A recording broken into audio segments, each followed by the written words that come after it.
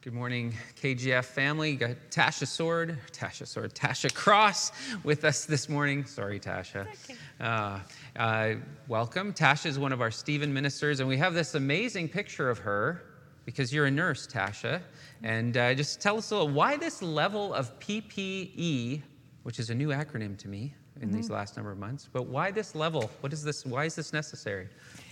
Yeah, so this is me at work at the hospital.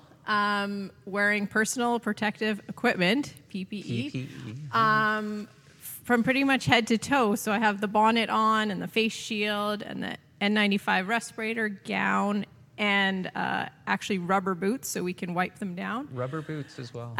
Wow.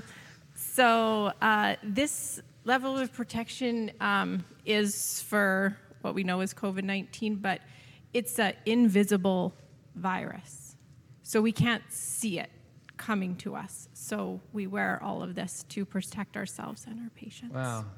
That's, having not in that field, in that high call, what was the emotional response to all of a sudden being asked to do this? Because, been to the doctor many times, been in a hospital many times, but haven't always seen this, even at the hospital, right? So what was the emotional response as a medical professional? Yeah, well, the first few days were overwhelming as things were changing so rapidly. But this is close to what we normally wear for a procedure. And it was overwhelming by all the thank yous and everything that was coming to healthcare workers. And, I really appreciated the words of affirmation that were there. But for me, I just didn't feel like a hero. It didn't feel heroic to me. It just felt like this is what God has given me for gifts and talents, and he's given me the opportunity to go to school and to be a nurse. And so that's what I did. I just walked into work like I have been always doing. Always doing. How long were you trained to do this? Like, was this like, wow, COVID's upon us, and now boom, now, hey, come to this special training session? Yeah. No. So I mean, even in nursing school, we practice hand washing, we practice gowning and gloving. And for me, that was, 14, 15 years ago. And then the respirator that you see, it's not like when you start at the hospital and you get your access badge and your name tag, and then they fit you for a respirator. We fit those respirators, the white mask that I'm wearing, every year really? At the hospital. Yeah, we call it fit mask testing. So we go into a room, we put on a respirator, and then we go through a number of little motions and tests to make sure that that's the appropriate fitting respirator for us. And yeah, in my area of nursing, we do that every year. So like for 14 or 15 years, you've been prepared for this moment. Yes. Wow, that's awesome. Well, thank you for what you do, and the Stephen ministry team across our church. Thank you for what you guys have been doing for us. But also thank you for serving in this high call and for giving us this great example of what it means to put on the full armor of God, which we're about to talk about, church. And Marissa Burns is going to lead us in a scripture reading. So, Marissa. Finally, be strong in the Lord and in his mighty power. Put on the full armor of God so that you can take your stand against the devil's schemes. For our struggle is not against flesh and blood, but against the rulers, against the authorities, against the powers of this dark world, and against the spiritual forces of evil in the heavenly realms. Therefore, put on the full armor of God so that when the day of evil comes, you may be able to stand your ground, and after you have done everything, to stand. Stand firm then, with a belt of truth buckled around your waist, with a breastplate of righteousness in place, and with your feet fitted with the readiness that comes from the gospel of peace. In addition to this, take up the shield of faith, with which you can extinguish all the flaming arrows of the evil one. Take the helmet of salvation and the sword of the Spirit, which is the word of God. And pray in the Spirit on all occasions with all kinds of prayers and requests.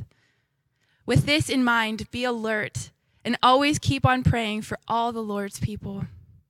Pray also for me, that whenever I speak, words may be given to me, so that I will fearlessly make known the mystery of the gospel, for which I am an ambassador in chains. Pray that I may declare it fearlessly, as I should. Thank you, Marissa.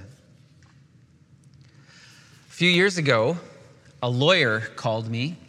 We're doing a reference check on a candidate being considered for a provincial Supreme Court judge. It was all pretty standard reference check stuff until it shifted in this direction. It began with this question: so, am I correct that you are this person's pastor? Well, that's correct, I said. So they said, so this person is a Christian? And there was a pause. And I knew what was coming next. And I actually began to pray in my mind, for I was about to be in conversation with a principality and a power. So came the next question: would their Christian faith inhibit them from treating all people with impartiality and fairness? And something had shifted. The conversation was no longer about the candidate, but about the place of ultimate authority. Who would this potential judge answer to when it boiled right down to it? It was not character or competence, but faith that seemed to be the real deal breaker. Now, a lengthy conversation ensued about defending the rights of the vulnerable, of upholding the rule of law, of what it means to be Christian in the 21st century. Is it possible to be loyal first to Jesus and at the same time defend the rights of those who you may not personally agree with? Well, we talked about the nature of the gospel, about Christian love that's centered in Jesus Christ, about the image of God in all people, about the call to serve society because of Christ. All these things we talked about, and I was praying all the way through. My battle was not with this very fine lawyer. It was with a power that demanded allegiance of her and me. And when the conversation ended, there was another pause, another silence. And then she said, "I've never heard some of this before." And then this was no longer a reference call. Well, I said, you have a very high call. Thank you for serving our society the way that you do. It must be very trying and difficult work. And I don't know if you're a person of faith, but I wonder if I might pray for you and bless you. And then there were actually sniffles on the other end of the line. And she was crying. Yeah, please do that, she said. And I did. And I suspect that was a reference call like neither of us had before. But in that conversation, there were a few things at work. Number one, this very fine lawyer was filling a necessary institutional role within our society. She had to defend the philosophical and political convictions of a system. As a disciple of Jesus, I was not against her. My job was to pay attention to my own standing under the lordship of Jesus and to what was said and what was unsaid. Because of Jesus, I was not just for the candidate, I was for the lawyer, because Jesus is for both of them. We were both human, and the powers needed to be disarmed for our humanity to shine through. Ephesians 6, verse 12, which Marissa read for us, said, "Our struggle is not against flesh and blood." Say that with me. Our struggle is not against flesh and blood. Leslie Newbigin wisely says this. He's a missiologist, spent many years in India as a missionary from the United Kingdom. He said this: "We're not fighting against the individuals who perform their roles within society. We know well that when we get a chance to talk intimately with them, they themselves feel powerless." We bought one of those pop-up pools this spring. The kids are loving cooling down and watering the lawn with it. And they also love turning it into a whirlpool. Have you ever done this? If everyone walks in the same direction, you create a current with great power. But you can't always see the power until you try to go in the opposite direction. And at that point, you have to stand strong because others are coming and they're not stopping. And suddenly, and this is the fun part actually, you're bumping into each other and there's flailing and chaos. And in that moment, though, my battle standing in the pool, is it really against the person coming at me? No. The battle is the current. And I can either give into it or keep moving against the power that we have all helped create in order to restore peace to the pool. And this is essentially what Paul is saying as Ephesians comes to a close. The church, the saints, the adopted heirs who sit with Christ in the heavenly places. Do you remember our little Lego realm structure here? That there's 3 realms. There's the heavenly place, that's the yellow. There's the earthly realm, which is the green part down here. And in the middle is the spiritual realm, the place of powers and principalities, which is where Paul is talking, what Paul is talking to us about today.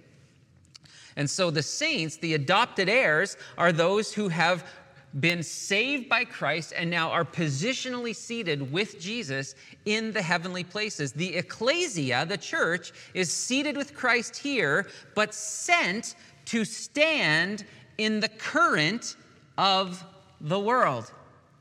To be called out as the people of God by faith in Christ is not to escape the current. It is to turn into it because God so loved the world that he sent his son to save. The body of Christ is the witness of another way. And so the church is wrestling with powers that are seeking to bind people in this earthly realm, that deceive and demand allegiance of those who are made in the image of God, and eventually cause good people to feel powerless. And who has not felt a deep sense of powerlessness these last number of months? I have. How do you stop a virus you can't see? Well, you put on PPE, as Tasha Cross reminded us. Essentially, once people accept that there is a powerful invisible reality, then we'll get ready for the real battle. And a host of realities are leaving people with a sense of powerlessness and hopelessness these days. Hatred, racism, despair and confusion, cancel culture, fake news, labels, slogans, ignorance, intensifying conflicts all over the world. Don't we often feel powerless against these currents? It was no different in Ephesus, the city of change, in 62 AD when this letter was written. And this is where Paul has led us now as the letter comes to a close. Those who are seated with Christ in the heavenly places and are now his body in the world are not against people. We are fighting against powers that sweep history and people along. Ephesus saw endless change. And they put up a good fight by screaming their identity as the great guardian of Artemis way back in Acts chapter 19. But Ephesus was really quite powerless. Ephesus saw political change sweep through about every 150 years or so. Now, guess what? This week, Canada is going to celebrate 153 years. Pray for Canada. But this is really, in the grand scheme of history, Canada is a short national experiment and one that is being challenged in new ways and will probably be reimagined, perhaps with great pain, in the years ahead. His life is not static. It's never endless progress. There are powerful currents often beyond our control. And so the questions are as real for us today as they were for the Ephesians. How will we engage the powers that be, but we can't see? How will we be sure we're fighting the right battles? Christians are saints, the adopted, the Spirit-filled children of God through faith in Jesus Christ. We were dead in our transgressions, but God, remember that? Christians are raised from spiritual death, having been saved, and they are seated with Christ in the heavenly places. And then God has revealed this great mystery that in Christ, Jews and Gentiles, slave and free, male and female, are one family and household of God, a new humanity declaring his goodness down here. Paul has been leading us to this climactic point. The church is at war. We are fighting a battle against a current and a power that is binding people God loves. Jesus on the cross stood once and for all in the current of religious and political powers that swept up men like Caiaphas the high priest and Pilate the governor.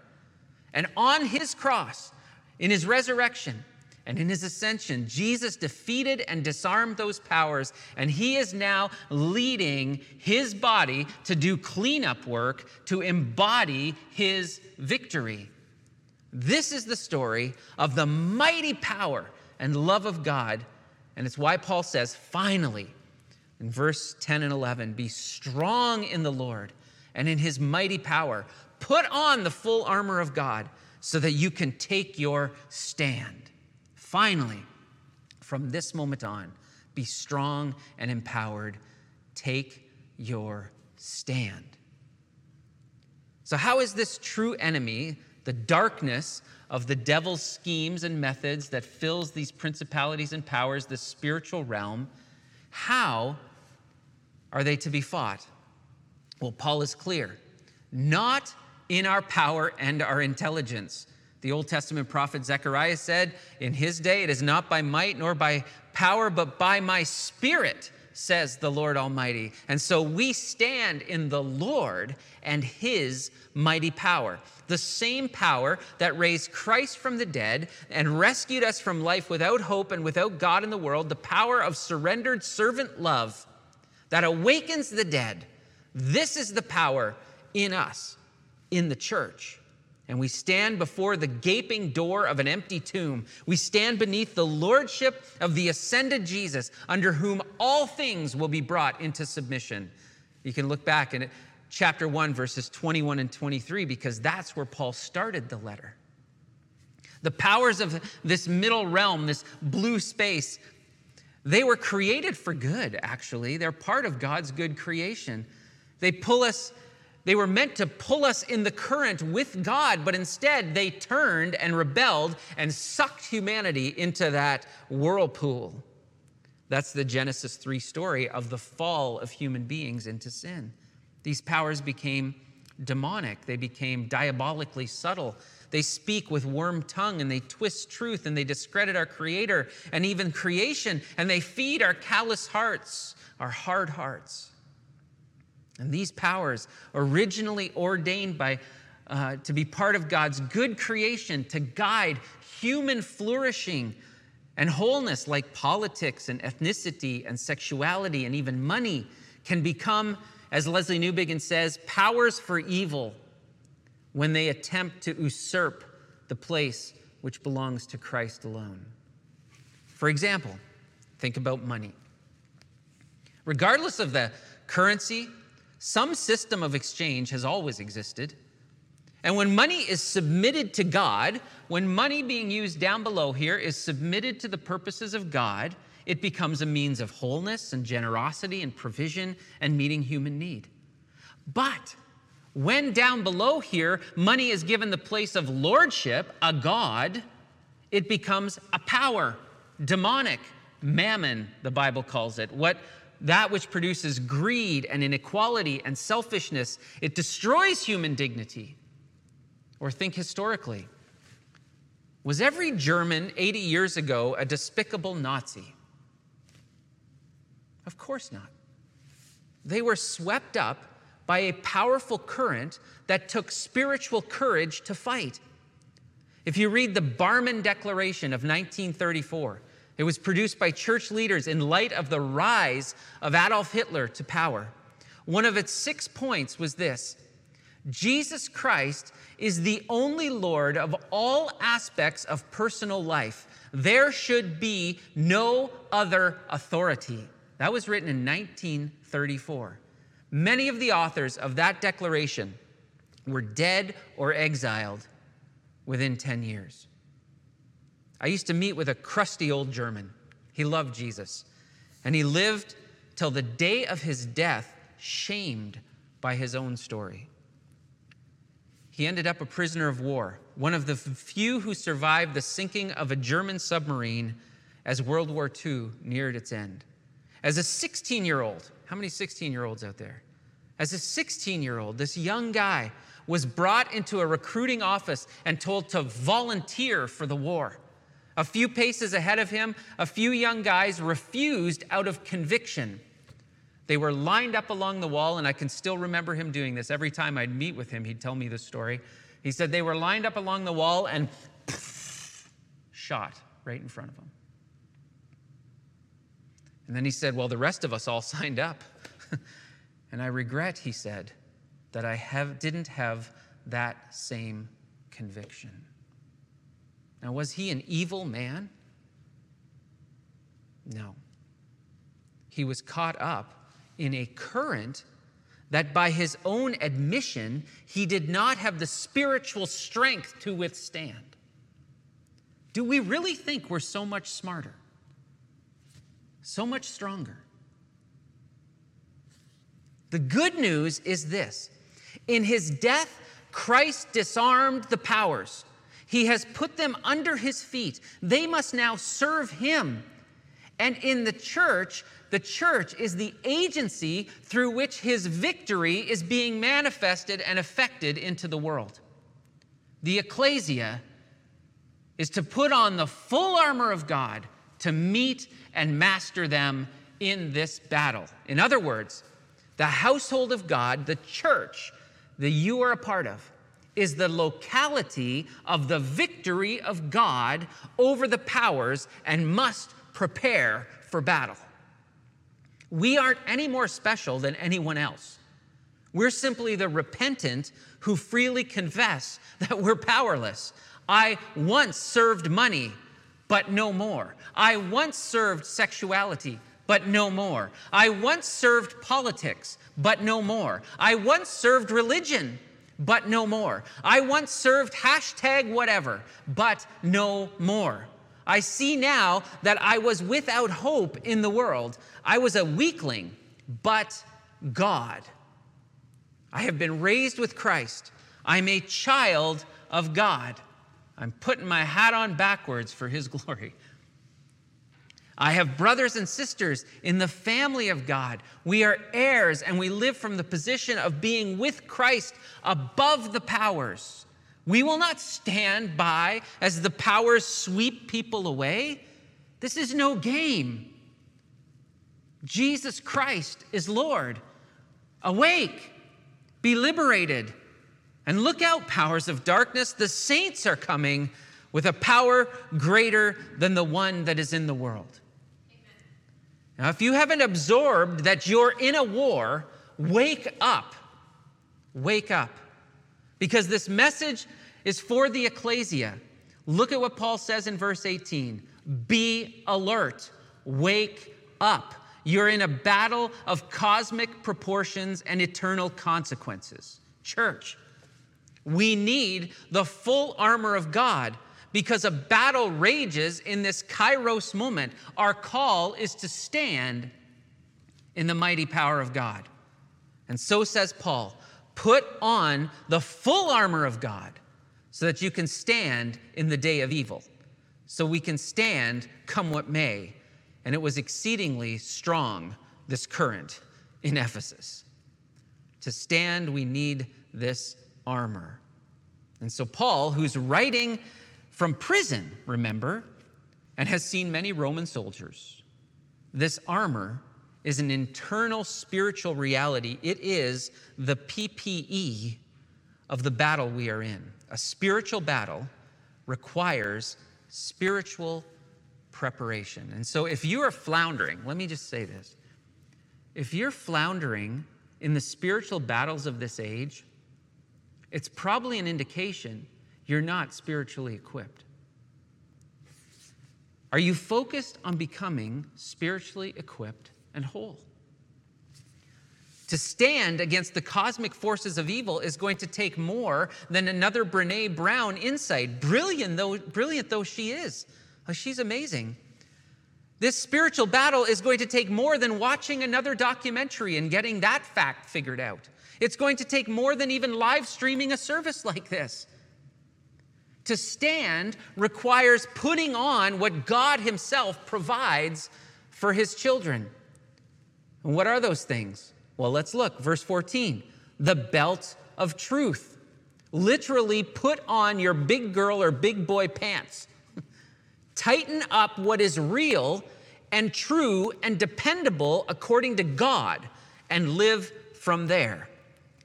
The truth here, that word, the truth literally means reality, what is not illusion. The powers of darkness want us to live clouded in confusion. And we may be living, honestly, in one of the most conflicted and confused times in human history. We don't even know what news to believe anymore. God's truth cuts through all this and exposes our shaky foundations. And these revelations, by the way, are often painful and costly. In Christ, God reveals the way, the truth, and the life. His name is Jesus. Like Bob Cowan, who was playing piano for us this morning, Bob said in one of our recent KGF Ecclesia podcasts, and by the way, check out our Ecclesia podcast. Bob said this a couple weeks ago. When he became a Christian and began understanding God's revelation in Christ, life began to make sense. If you're not held together with reality, and God presents Jesus Christ to us as the full expression of his true reality, if you're not grounded in reality, then you're going to drop your drawers when the battle is waged. What have you pulled up and wrapped around you to hold you together? And then, verse 14 as well, the breastplate of righteousness. Your heart, your core, is protected by the approval of God and living out what God approves of. Because we were once without hope and without God in the world, sinners in the path of God's just wrath. But in Christ, God intervened and we agreed with not only his judgment on human sin and us as sinners, but that his might can rescue us. And we became heirs. We've been given a righteousness that is not at all deserved or earned. And since it's by grace, and since it's a gift, the enemy can never say we don't deserve it, because we know we don't. Our core is protected by the unmerited wonder of God's approval, his righteousness of those who trust God and not themselves or any other power. It's all gift. My heart need not be strained by the anxiety of approval. I have God's approval, and so I now seek to do what God approves of. My heart is guided by this positional awareness. And then verse 15, Paul says, your feet fitted with the readiness that comes from the gospel of peace. Our foundation for our stand is wholeness. We are people who know God's shalom, his wholeness, his joining together into harmony of all things in Christ. We're at peace, and we can therefore make peace. Jesus said in the Sermon on the Mount in Matthew chapter 5, blessed are the peacemakers, for they will be called the children of God. In Christ, all that was broken and in conflict has been brought to peace. And this is the internal, so it's a spiritual internal reality, but actually in Christ it's more than that. It is a relational reality within the body of Christ, because Jesus is our peace, who broke down every dividing wall that exists between a Jew and a Gentile or anybody else who's come to him. And so our foundation and our standing in the current is a place of peace. We're in war, but our foundation, our foothold is peace. The ecclesia, you see, rejects the weapons of the world. We contend for the unity of the Spirit in the bond of peace. The saints stand on the peace that Christ has won and in the promise of the peace that Christ will bring about. We embody this peace. The church is the mysterious living example of this reality, and this confounds the powers. So how is it possible that different generations who sometimes don't understand each other, or different cultures who sometimes war with another, or different perspectives, or different histories, how can these come together and not destroy one another and not get swept up by the currents? If Christians don't live into the peace that Christ has won and secured for us, we have capitulated to the powers that deceive. In my Peace and Reconciliation Network work, about a year and a half ago, I was in the Pacific Northwest U.S. There's Slavic churches, Russian-speaking churches, where there are literal fistfights in the hallways between Ukrainian and Russian-speaking peoples who are part of the same church, and it's because of the news feeds they watch back from back home. If the church capitulates to the powers and doesn't live into the truth of the foothold of peace that Christ has won, we will not stand against the current. We just are the current. To keep peace on your feet requires constantly checking your laces. Verse 16, Paul continues, the shield of faith. Knowing this God of grace, love, and peace, being filled with the Spirit of God, awakens confidence that God can be trusted. Now, this is a beautiful image because a Roman shield was as big as a door. A soldier could literally hide his entire body behind it. And this is the image, faith, that God will keep his covenant promises against all odds, even in the face of the greatest of evils, is what we stand behind. The dark powers will fire their darts, but it is the awakened faith in God that is greater that we stand behind. The powers may look impressive. They may even woo convincingly. They may threaten menacingly. But God is faithful. Christ is victorious.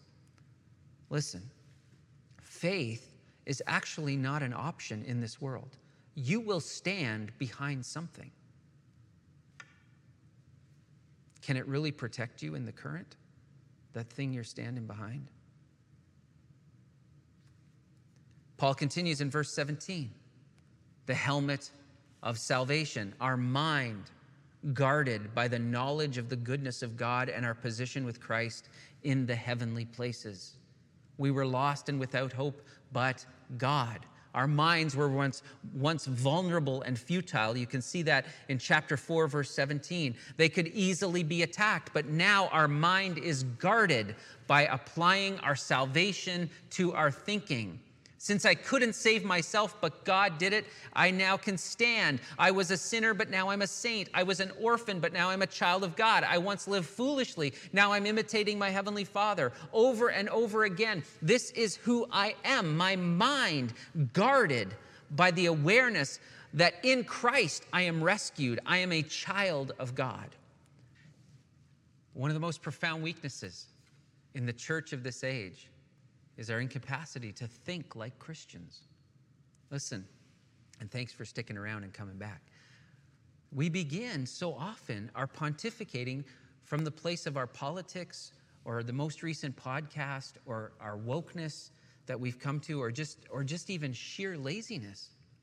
But we don't start from the place of thinking Christians whose minds are guarded by the helmet of salvation. And this is directly connected to what Paul says next. Verse 17, taking the sword of the Spirit, which is the word of God. The dagger that we carry, our offensive weapon, is God's speech. God's word is the breath of his Spirit in 2 Timothy chapter 2. And here we come again to a crucial point. If Scripture is not your authority, something else will be. Okay? We just have to admit that. If Scripture is not your authority, you will give that authority to someplace else. The first statement in that Barmen Declaration that I mentioned from 1934 of these confessing Christians in Germany as Hitler was rising to power was this. This was their first statement. The source of revelation is the only Word of God, Jesus Christ. Any other possible sources, earthly powers, for example, will not be accepted. This was a direct shot across the bow of Nazi propaganda. They were not saying there weren't other things worth learning. They were declaring that the ultimate source of fighting the battle against the current of their time was the Word of God. The Word of God is the weapon that brings all other things into clarity. Engagement with God's Word is directly connected and related to your spiritual growth and your spiritual power. A Christianity Today survey revealed that 90% of churchgoers desire to please and honor Jesus in all they do.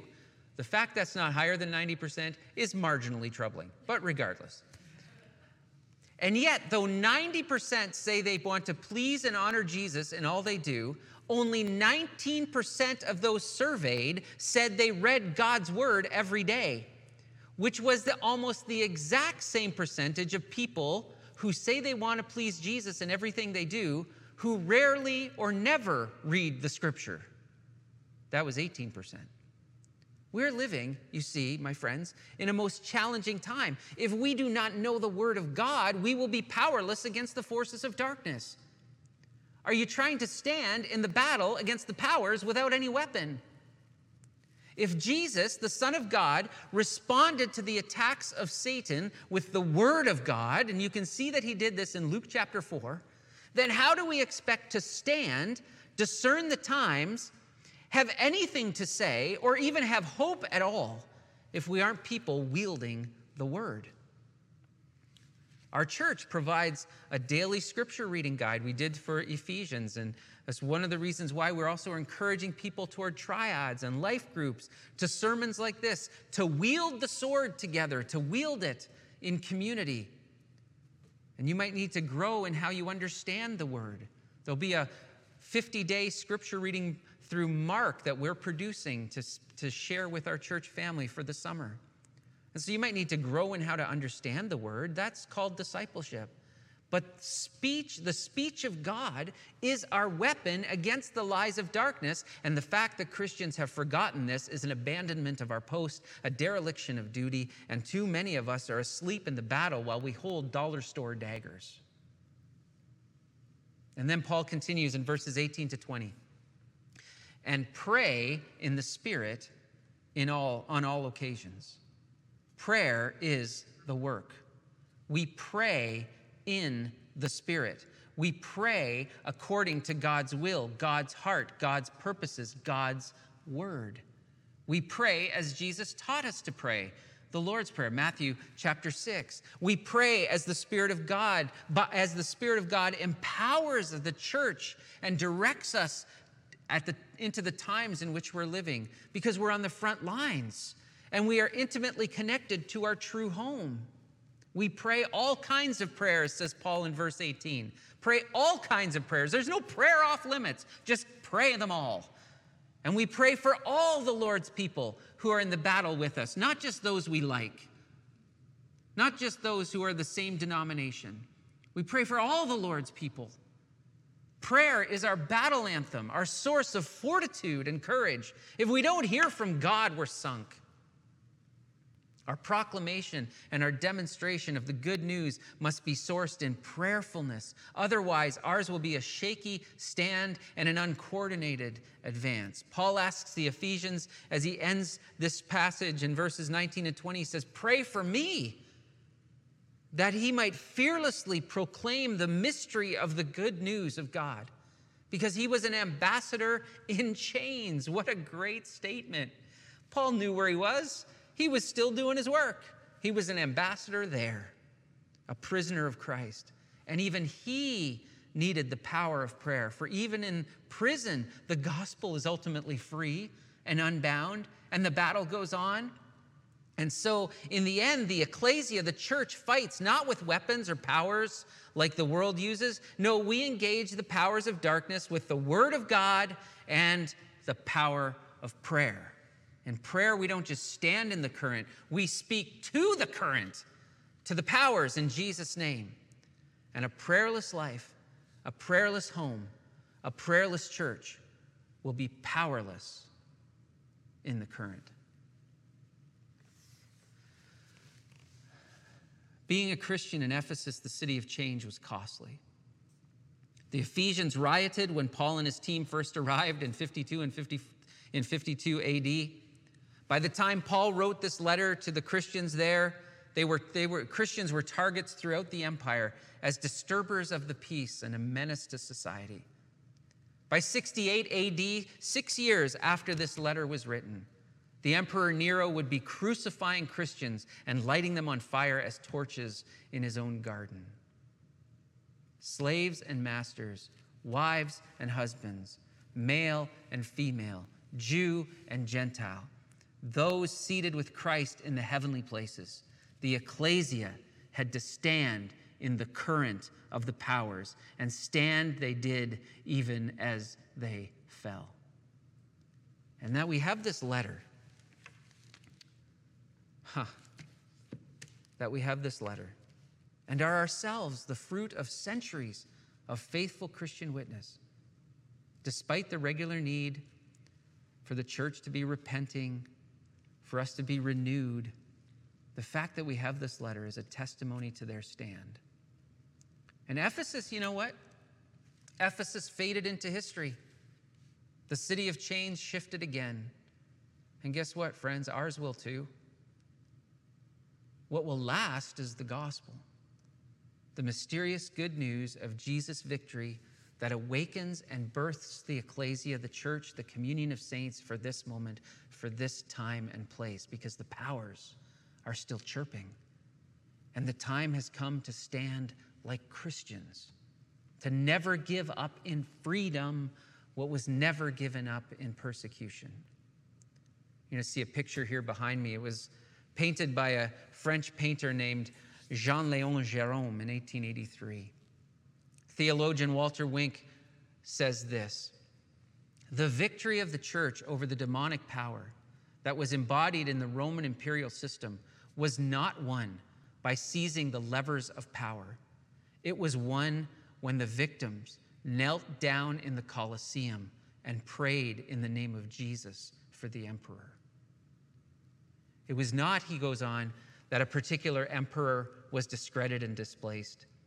It was that the entire mystique of the empire, its spiritual power, was unmasked, disarmed, and rendered powerless.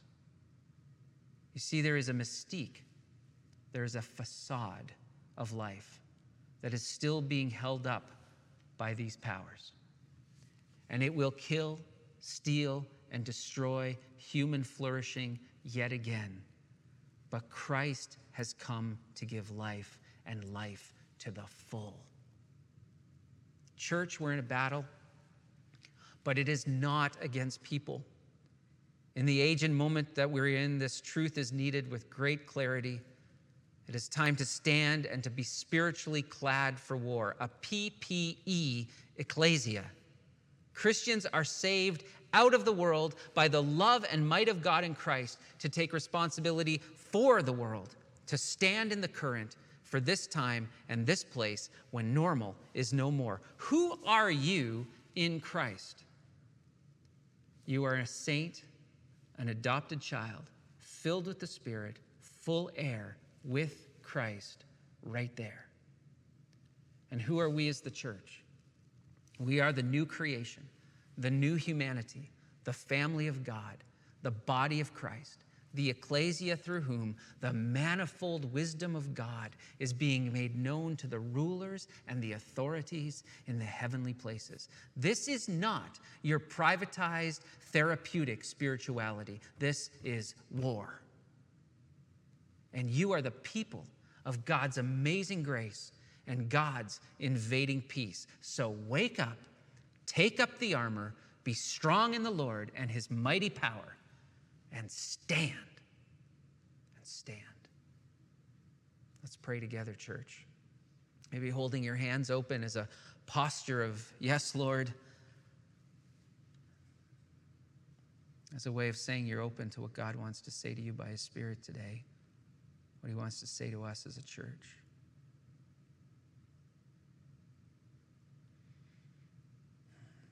Now, Lord, we humble ourselves before you.